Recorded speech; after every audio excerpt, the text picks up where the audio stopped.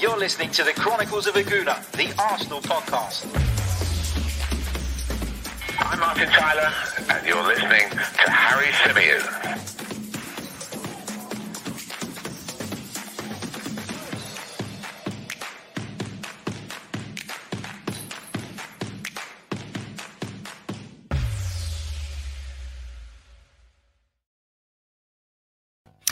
Hello and welcome back to the Chronicles of Aguna, the Arsenal podcast, part of the 90 Min Football Network. As ever, I'm your host, Harry Symeou, and on this edition, we're going to be looking ahead to Arsenal's Premier League clash with Brentford at Emirates Stadium, scheduled to take place tomorrow, Saturday, 3 p.m.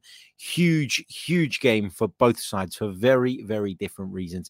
Arsenal, of course, pursuing a place in the top four. Brentford looking to secure Premier League survival. And of course, there's a bit of needle to this one after the way Brentford dismantled us in the opening weekend of the season. So lots and lots to get into, lots to discuss. We'll be bringing you the latest team news. According to Mikel Arteta, I'll be sharing with you guys the 11 I'd like to see play. We'll be talking a little bit about the tactical side of the game and how things have moved on for Arsenal since that opening weekend of the season defeat. And of course, we'll be taking your questions from the live chat box. Hope everybody's well. Hope everybody is good. If you're in the UK, hope you're well. Hope you're coping with the winds, and they are crazy. I mean, I woke up this morning and I had a couple of places that I needed to go to and a couple of things that I needed to do. And I was very much of the opinion, well, how bad can it be? It's just a bit of wind. And I left the house. And my God, I was basically blown to my car. I got in the car. I was driving down quite a big road. I was doing about 40, 50 miles an hour. And the car was going like this. You know, you could really feel it pulling either way. Unfortunately, I came home and one of my fence panels has come off. Thankfully, it's not broken, so I can slot it back in. I'd imagine I tried to do it and almost got blown out into the alleyway by the wind. So I decided to put it down and went, nope, I'll deal with that later.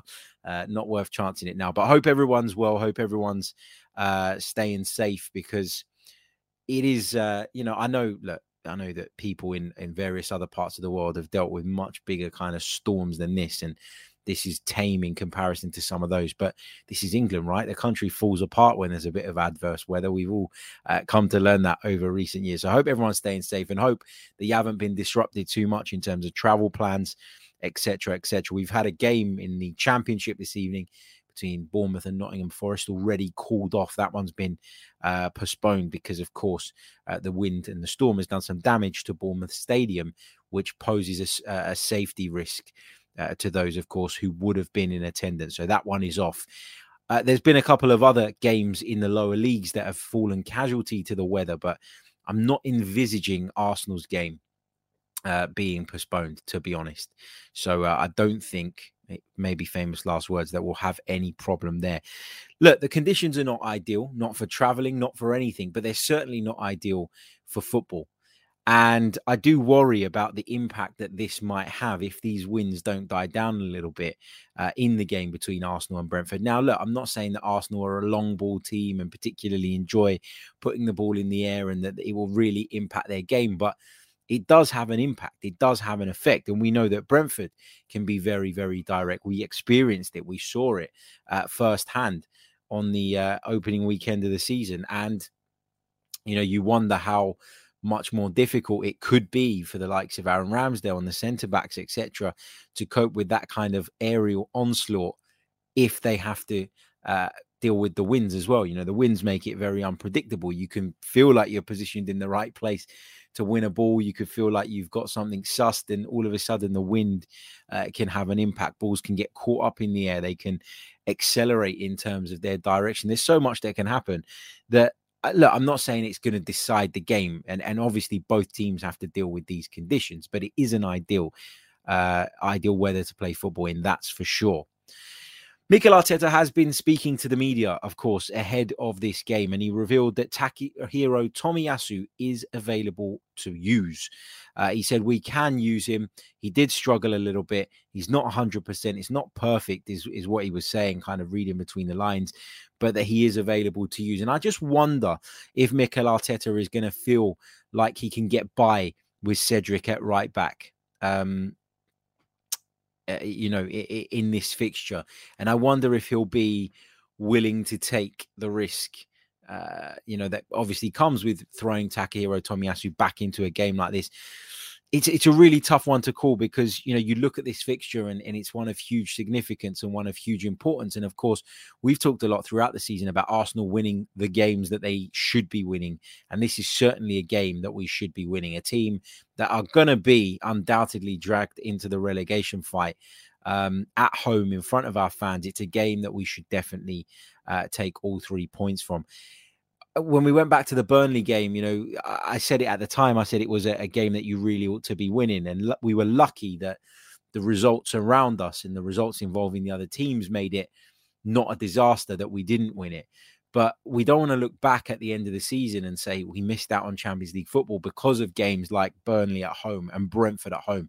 So there's a real pressure on Arsenal to get something out of this game. And although I mentioned that for Brentford, this has big implications too. Brentford, of course, looking to pull away from the drop zone. You do feel like it's a bit of a free hit for Thomas Frank's side. You go away to one of the traditional big six. Nobody really expects you to do all that much. And I think that that's obviously an advantage that Brentford have. Now, going back to that meeting earlier on in the season, and I do want to just reflect on it briefly. I know a lot has changed and I know a lot has moved on since then, but I do think it is worth just having a quick chat about, because if you look at the Arsenal team that played that day and you compare it to the team that we expect will probably play tomorrow, it's very, very different. Bernd Leno was in goal. It was a back four of Chambers, White, Marie and Tierney, so half of the back four was missing. You moved into midfield. There was no Thomas Partey. Of course, it was Sambi Lokonga alongside Granit Xhaka. Pepe was playing from the right. Martinelli was playing from the left, neither of whom I expect to be playing tomorrow, or at least starting in Pepe's case. Martinelli, of course, suspended off the back of that red card. Smith Rowe was playing in the 10, so there was no Martin Odegaard available to us. And, of course, we were hit by that COVID issue at the time, and we were forced to start the game with Fowler and Balogun up top. So this is going to be a very different Arsenal side that takes to the field. And it's a side that I much prefer, and it's a side that gives me far more confidence than that one ever did. And of course, we can talk a lot about the need for revenge, and that it adds a little bit of spice and a little bit of needle to this fixture. But at the end of the day, this is an Arsenal in a very different place, and it's a Brentford in a very different place as well. If we have a quick glance at the Premier League table going into this one, you're looking at an Arsenal side who are in the running for the top four, who currently sit in 6th place, just 4 points behind Manchester United, who have played 3 fixtures more than us. But if you look at Brentford, they're in 14th, and on the surface, that doesn't look all that bad. But they're only 7 points clear of Norwich. And they've played a game more than Norwich. They've played 2 games more than Watford. They've played 4 games more than Burnley. They've played 3 games more than Everton in 16th, 2 games more than Leeds in 15th. So for Brentford, this is, although I wouldn't say that they're one of the favourites to go down right now, given that they are largely a championship quality side, and the fact that they are on this awful run of form, and the fact that they, could quite easily get sucked in, you got to say that they are a team in the relegation fight. And if somebody told me now that Brentford were definitely going to get relegated, I'd look at that and I'd go, well, okay, I'm not too surprised by that. I'm not too shocked by that. So I think Brentford have issues of their own. And I think for me, it's really, really important that we make sure we go out there and do a professional job, and make sure that we go out there, play our game, play to the best of our ability, and get over the line. It's so key. I think we kind of need that confidence boost a little bit as well. I know the Wolves win gave us a confidence boost in a lot of ways because we beat a side that we're in direct competition with. And of course, we did it by keeping a clean sheet, even with 10 men at the end, etc., etc. But I feel like Arsenal were on this shitty run in January. We came out the back of that and we won that game at Wolves, and everybody was really positive moving on from that. But we need the type of performance now, I feel, that really kind of quietens a lot of people down. I've heard people talking about Arsenal over the last few days and saying, well, actually, the reason Arsenal are in the driving seat right now in a lot of people's minds is because they haven't played and they haven't showed us how shitty they can be. They haven't shown us how inconsistent they can be. And look, I said it at the time. I said that for me, I couldn't hand on my heart sit there and say that Arsenal were the favourites for the top four now, because I know in my heart of hearts and deep down when I think about it, and if I think about it pragmatically and I try and take off my Arsenal hat, that we are just as capable of producing those abject performances that we've seen from Manchester United, that we've seen from Tottenham, that we've seen from West Ham United at times.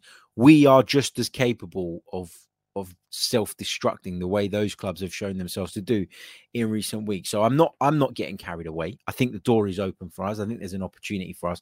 I just really think that, okay, a win is the crux of what we need tomorrow. A win is the be-all and end-all above anything else. But if we could turn in a convincing win and a convincing performance, I think that will go a long way. And although it's against Brentford at home, in getting people to think, well, you know what, this Arsenal team are improving. They are going in the right direction. And therefore, the idea of them finishing in the top four is not such a crazy one. So let's see. Okay, let's move on to the team that I would like to see Mikel Arteta pick for this fixture. Now, I think overall, it pretty much picks itself. You know, we've said that a lot this season, that we're in a place now where we kind of understand a little bit more about what it is that Mikel Arteta wants, a little bit more about how Mikel Arteta sees things. Ramsdale will be the goalkeeper, no doubt, despite Bernd Leno returning to the squad. He, of course, was struck by COVID-19. He is back fit and available now, according to Mikel Arteta. He didn't have many symptoms and was feeling good. Of course, across the back line, I expect it to be Kieran Tierney at left back, Gabriel and White as the centre back partnership. And then I've put Tomiyasu in at right back, okay, because I think that this is a game, as I keep saying, it's a game that we really need to win. And I think because of the way Brentford play, and I'm going to come on to this when we talk a little bit more about the tactical side of it, I think that we kind of need Tomiyasu. I really, really do. And I'll come on to explain that a little bit more in a moment. But I've put Tomiyasu in there. Look, if he's 80%, 85%, then I think he should play. But I'm also not in a position where I can tell you just how fit he is. I can't tell you much about his condition other than what Mikel Arteta has said. And so I appreciate that if he's not in the team, it will be probably for good reason. In midfield, I want to see Partey and Xhaka play in that double defensive midfield pivot with Odegaard just in front of them. Saka from the right, Lacazette through the middle. There's been some debate around whether the suspension of Gabriel Martinelli opens a door for Nicola Pepe to come back into the side. Not for me. I think Emile Smith-Rowe needs to come back into the side. He's our top scorer this season in all competitions thus far. And I think that we could do with him being back in the starting 11. I think he could do with being back in the starting 11. But again, similarly to the reason that I've put Tomiyasu in there, despite concerns over his availability and fitness, there are tactical reasons why I feel he'd be the perfect fit or a better fit for this particular fixture. So if we cast our minds back to, and again, I'm going to go back to that game where we were beaten at Brentford earlier on in the season. In fact, instead of doing that, I'm going to go to their last fixture and we'll just have a quick look at how they lined up and how, of course, that went and I'll use that basically to explain to you guys the points that I want to make. So look, the last game that they played was, of course, a 0-0 draw with Crystal Palace. But if I take you to this page here, and I'll just share the screen with you guys in just a moment. Where is it? Here we go. Bear with me. If you're listening on the audio, you're thinking, what the hell is he talking about? Right. So if you look back at the way they lined up when they played Crystal Palace last weekend, it was the same system and the same kind of setup that we saw when they beat us earlier on in the season. It was a back three with the two wing backs, and then of course a 3-man midfield with 2 players up top. Now, I think we as a team in general under Mikel Arteta have often struggled to cope with teams that play with 3 at the back. I think that at Wolves, we just saw signs that Mikel Arteta's maybe learnt a little bit about how best to attack or, not attack, but to tackle teams who play this way. I think we saw it done in a much more effective way up at Wolves, and I'm hoping that that can continue here.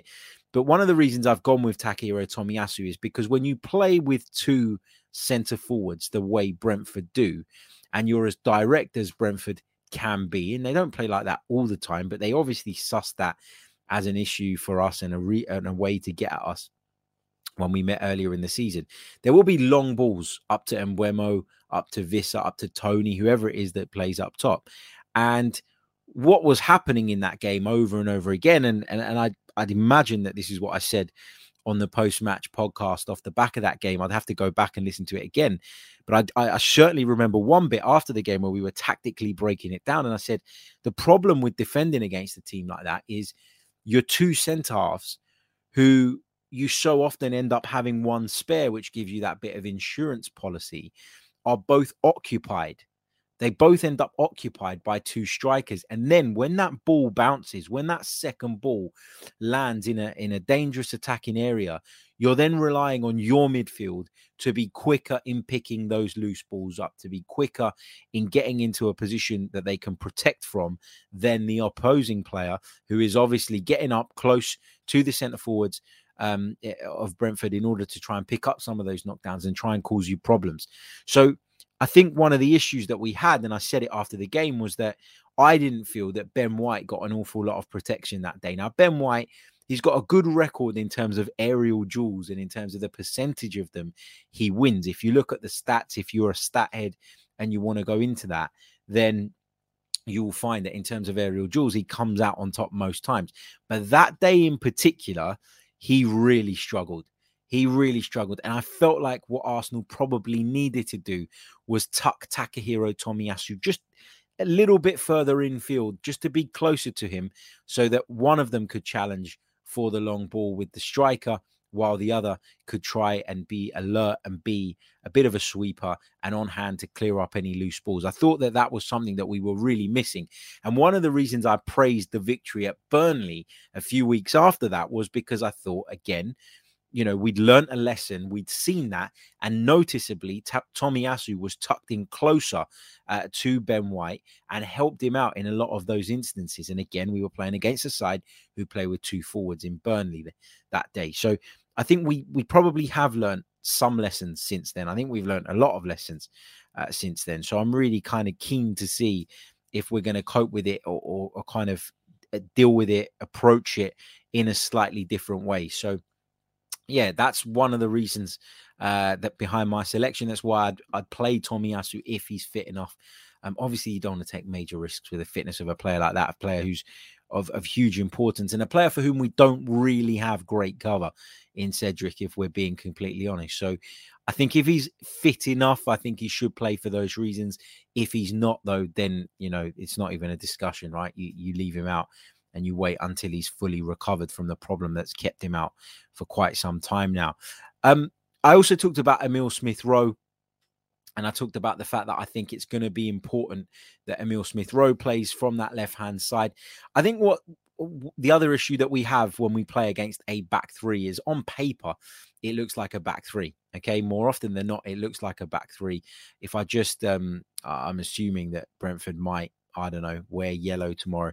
Let's just pop a back 3 on the screen for demonstration purposes, so that I can show you guys what it is that I'm talking about while you're just briefly waiting for me to do that. If you haven't hit the like button, what on earth are you waiting for? Please do hit that like button. It really, really does help. So anyway, going back to the actual content, what you see a back 3 that when they're in possession will often spread out quite a bit, with the 2 or the right-sided centre-half and the left-sided centre-half, pulling out wide, giving a passing option to their goalkeeper and central defensive colleague. That then leads to the wing-backs being able to push on quite a bit up the pitch.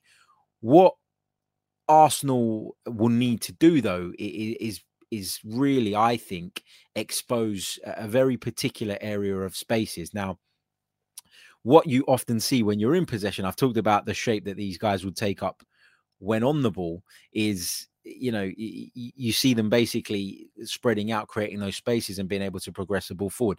But when they're without the ball, you very quickly see teams like Brentford revert back to something more like this, which is a flat back five.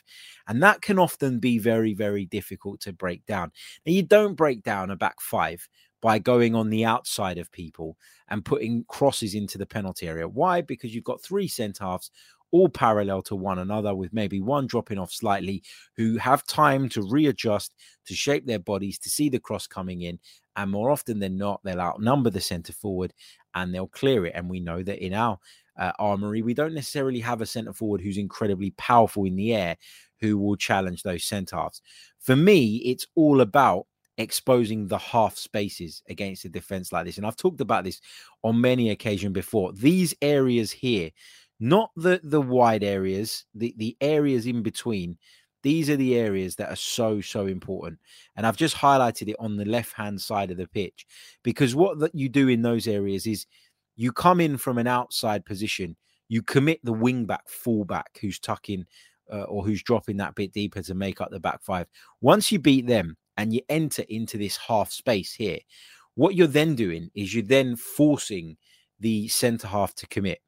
You're forcing him to come and engage you. And if you can beat him, you're in. If you don't beat him, though, you're pulling apart that solid, tight defensive unit that Brentford rely upon to try and keep things tight. That's what Brentford want to do. They want to keep things tight. They want to stay as close to one another as possible. That's the strength of a back three, or that's where the strength in a back three lays. They'll want to do everything they can to stop you pulling them apart. So you need players like Emile Smith-Rowe who are quite happy to receive the ball right out on the touchline. And obviously being a right footer, playing on the left means that you can receive the ball and drive in field on your stronger foot. And you want to go at people. You want to get in the half spaces. You want to be aggressive in those areas. And you want to commit defenders. I think that Smith-Rowe is far, far better than most players in our squad at exposing those areas. I think his movement is really intelligent. I think he's really smart, really clever. And I think he's got I don't want this to come across as I'm being critical of others, but he is someone, I think, with a superior football brain to the likes of Bukayo Saka, of Gabriel Martinelli, who can be a little bit, as much as I love him, and I really do, can be a little bit slapdash at times and a little bit kind of, like making it up as he goes along. I think Smith-Rowe's movement is a lot smarter. It's a lot cleverer. And I think he and his guile and his trickery and his ability to cause problems in and around the penalty area is going to be key for Arsenal tomorrow. Also, what you've seen Arsenal do quite a bit recently against teams like this, which I think has been interesting, is when Smith-Rowe, for example, is forced wide and kept wide, you've seen Kieran Tierney quite often make those runs from deep and into those half spaces, as opposed to always looking to make the overlap. If you cast your mind back to earlier in the season, it was always the same pattern of play with Arsenal. It was the left winger cuts inside and Kieran Tierney goes on the outside. It was so predictable. And now Arsenal, I think, have a little bit more variety to their game. And we so often see now whoever's playing from the left-hand side maintaining a wide position and showing a space for Kieran Tierney, a half space for Kieran Tierney to then get into and cause the opponent problems. So it's going to be really interesting to see that and see if Smith-Rowe, who we expect to probably come back into the team, is able to exploit Brentford in those spaces, break up that back five wherever possible, and hopefully contribute something for us. So just to repeat, the team that I would like to see Mikel Arteta name to face Brentford at Emirates Stadium is Aaron Ramsdale in goal. Tomiyasu, of course, with the caveat of him being fit enough at right back. White and Gabriel are my two centre-backs with Tierney at left back. Xhaka and Partey is the midfield pivot that, in my opinion, picks itself.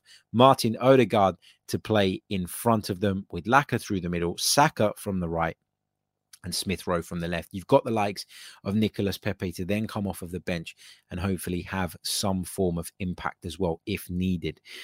So yeah, look, somebody asked me today if I'm feeling confident about this match, and it's really hard to feel massively confident because of the way the Premier League's gone this season, because of the conditions. I think they do play a big part here, and because of the fact that, as I said earlier on, as much as I sit and enjoy and actually find it quite amusing that Manchester United and Tottenham can so often produce these really abject, disappointing, frustrating performances, I know full well that my team can too.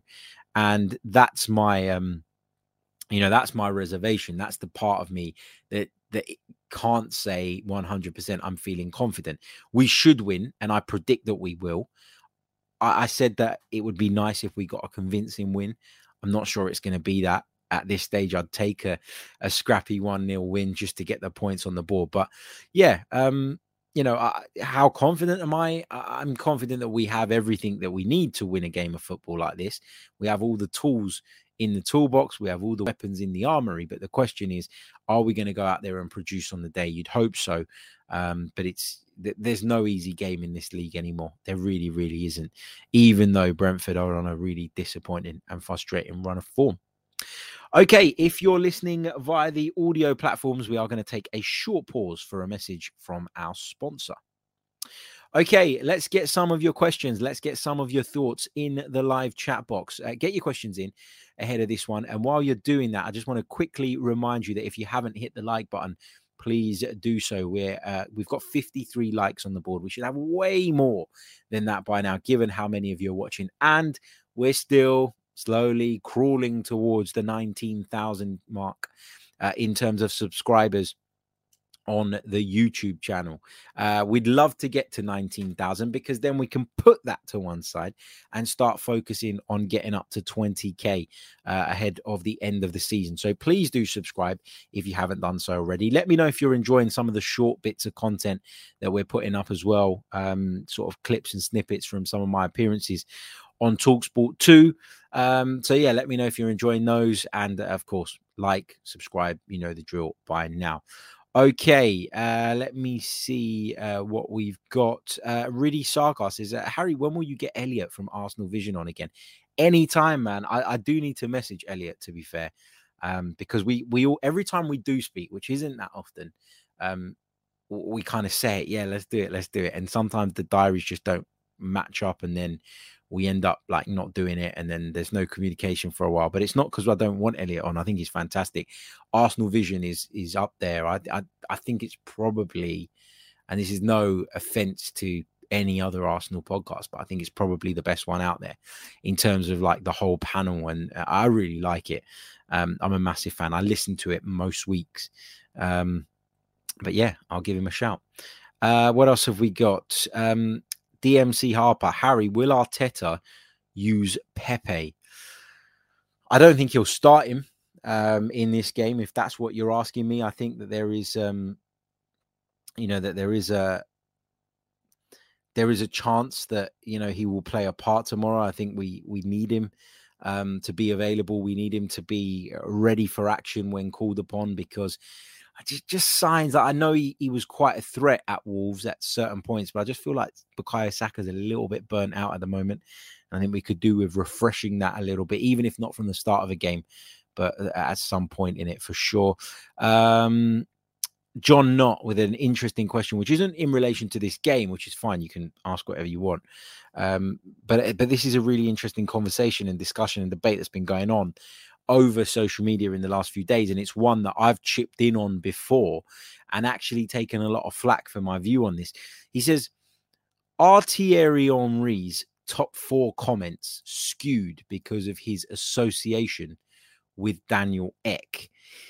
I think that there is certainly a conflict of interests. That's the way I'm going to put it. I don't think that Thierry Henry wishes badly on Arsenal. I don't think that Thierry Henry enjoys particularly seeing Arsenal where they are now. I don't think that Thierry Henry is wrong for having high standards based on where the club were. When he was here and where they are now. I don't have a problem with Henry finding it hard to get his head around that. I think it's an issue that we as fans have as well.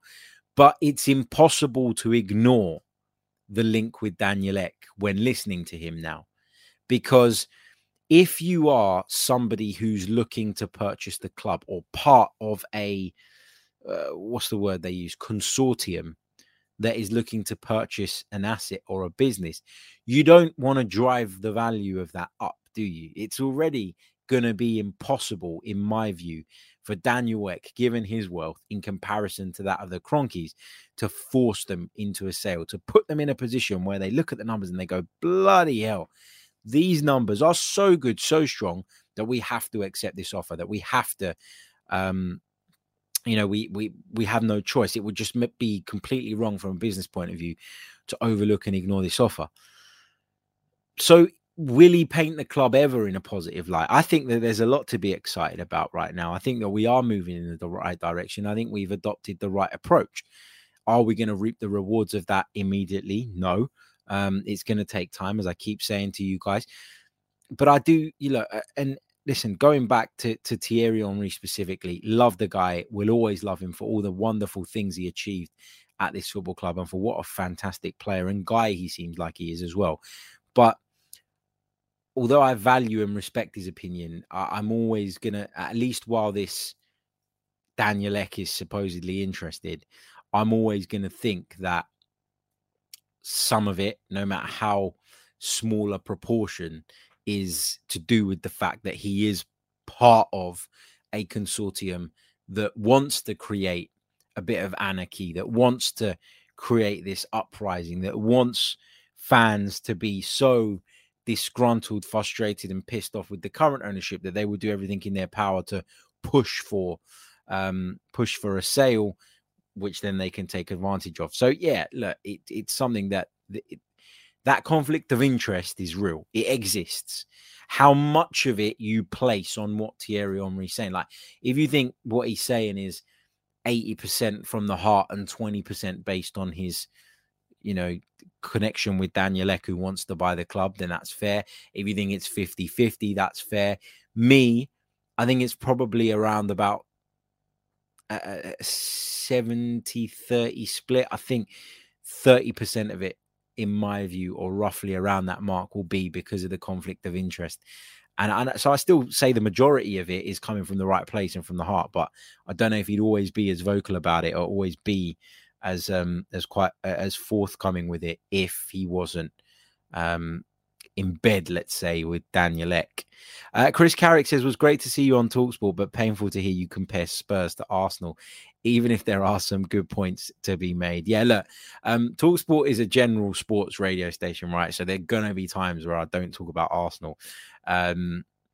To be fair to the guys, they always make a conscious effort to include Arsenal in the running order, even when we haven't played, even when we haven't done anything, to extract that out of me. But yeah, we do have to talk about other stuff and other clubs. And the comparison, for those of you that haven't made it, that I made between Arsenal Spurs is that we've both been through, and they're going through it now, a period where after we built a new stadium, which we felt was the new or the next step in our development as a football club, we then suffered from it financially, and we then found ourselves in a place where we had to be more creative and smarter in the transfer market, and we couldn't go big always when we wanted. We lost players as a result of it. We had to trim squads down, etc., etc. I just think they're going through a lot of the same issues that we did shortly after we moved to the Emirates Stadium. And for them, you add the fact that the pandemic's come along, which means there's been no crowds and they've lost out on a load of non-football events that were due to take place there. You can see why they were a little bit reserved in January in comparison to what people thought they might be. Okay, Ollie keeps spamming this in the chat. Says, Harry, you should do a collab with Exo McKenna. You can talk Arsenal while she does renovation in the background. I don't know who that is. I'm sorry. Let's see what else we've got. Chris says, did you hear Paul Merson's comments that Kroenke cares more about investing in the stadium than the club and that he should spend the money on new players?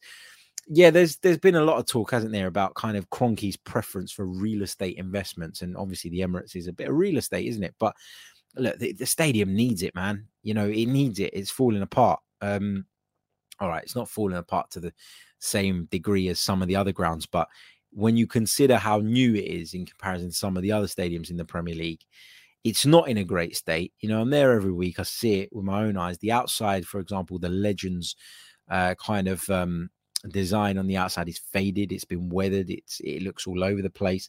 It looks 100 years old. You go inside the stadium. You know, I've seen a couple of times when it's rained really heavily, leaks from certain parts of the roof or drips that they need to deal with. So yeah, there's stuff that does need doing.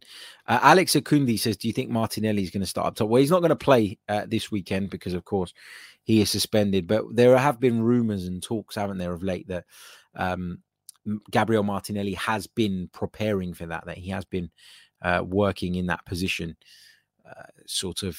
during the last few weeks or so in training. Zeus says Pepe's link-up play is so poor that he won't be able to play up front, because a few of you are suggesting that he should be the guy to move up front, because I know people are not too fond of Alexander Lacazette at the moment. Although even they didn't score at Watford, he played a massive part in the goal, didn't he? And that was typical of Lacazette, to be so aggressive and to be so committed, and in a way that maybe Aubameyang wouldn't have. And obviously the goal came off the back of that. So I don't think Pepe will work up front either, but that's just my view. Abiodun says the manager picks the team because he knows their fitness levels, etc. Yeah, of course, man, but we can only talk about our opinions and you know, and our views, and that's my view. I think if Tomiyasu is 80% fit enough, he should be starting for me, because he's such a big upgrade on Cedric.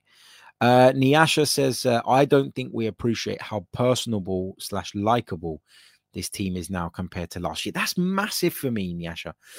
For me, that's one of the reasons why I am so behind this team. Have I always seen enough progress on the pitch? Probably not, but I am much more invested and much more engaged for those reasons that you state. This team is much more personable and much more likable. Okay, let's see what else we've got in the chat. Dave Karki says, I think Henri's comments are largely irrelevant. Going back to that, he's flogging a dead horse. Little Saint says, Harry, should we expect an injection of money now that the Kroenke's Rams won the Super Bowl? I don't think so. I think the plan for Arsenal comprises of us spending again in the summer.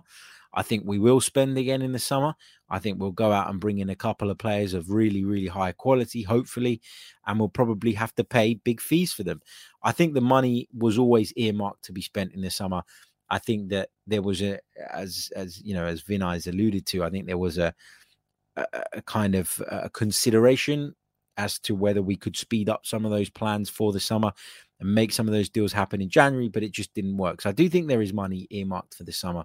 And I don't think that the Super Bowl victory for the Rams will have any sort of effect on that.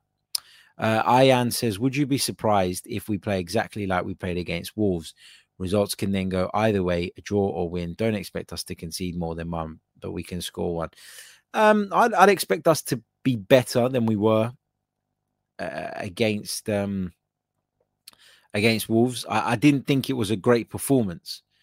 I didn't think it was a convincing victory. Which certainly, you know, you win a game 1-0, it's never convincing, and you're holding on the way we were at the end, it's never convincing. But I thought that although I was really pleased with the result, there was certainly a lot of room for improvement in terms of the performance, and we didn't really get it up there. So you'd hope that it will be better. And as you say, look, when you play the way we did at Wolves, then you're relying on fine margins, and games will be determined by fine margins, and those fine margins will sometimes go your way and sometimes they won't. So I want to see a higher level of performance, because that, of course, increases the probability of victory. Okay, let's take just a couple more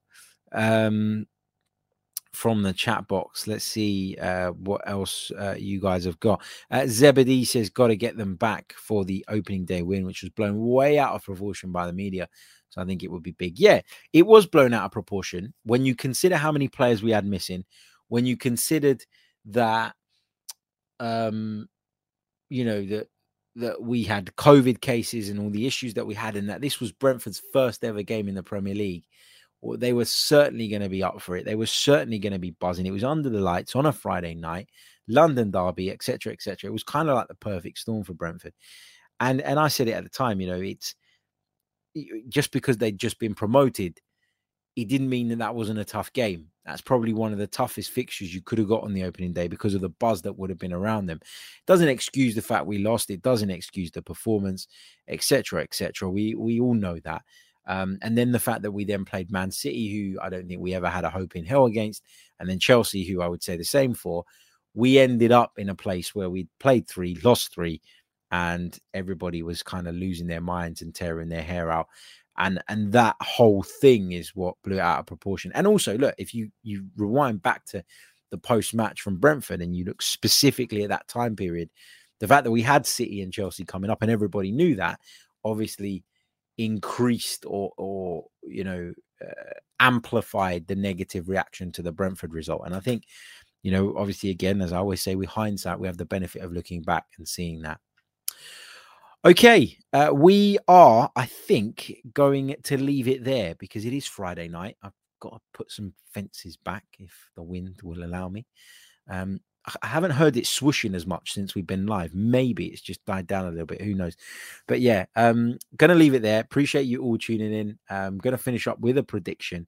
And that prediction is going to be my famous old result. The result I predicted for you guys against Wolves at Molineux and was bang on. 1-0 to the Arsenal. That is my prediction for this one. Don't forget to hit that like button if you haven't done so already. We're around about 18 away from our target, so please do hit that like button. And of course, subscribe to the channel if you are new. In terms of our poll, in which 232 of you have voted live during this show, 91% of you think Arsenal will win this fixture, 5% say draw, and 4% say a Brentford win.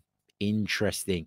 If you're interested in some of my Premier League commentaries over on Flash Score, you can catch me tomorrow for the early game between West Ham United and Newcastle United. So I'm live on that one. I'll post a link on the Twitter community page, but you can find it on the Flash Score app and in various other places.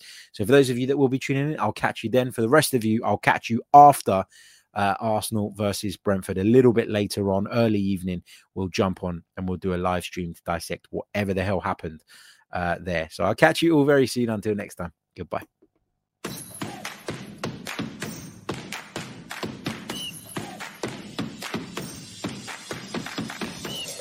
You're listening to the Chronicles of Aguna, the Arsenal podcast. I'm Martin Tyler, and you're listening to Harry Symeou.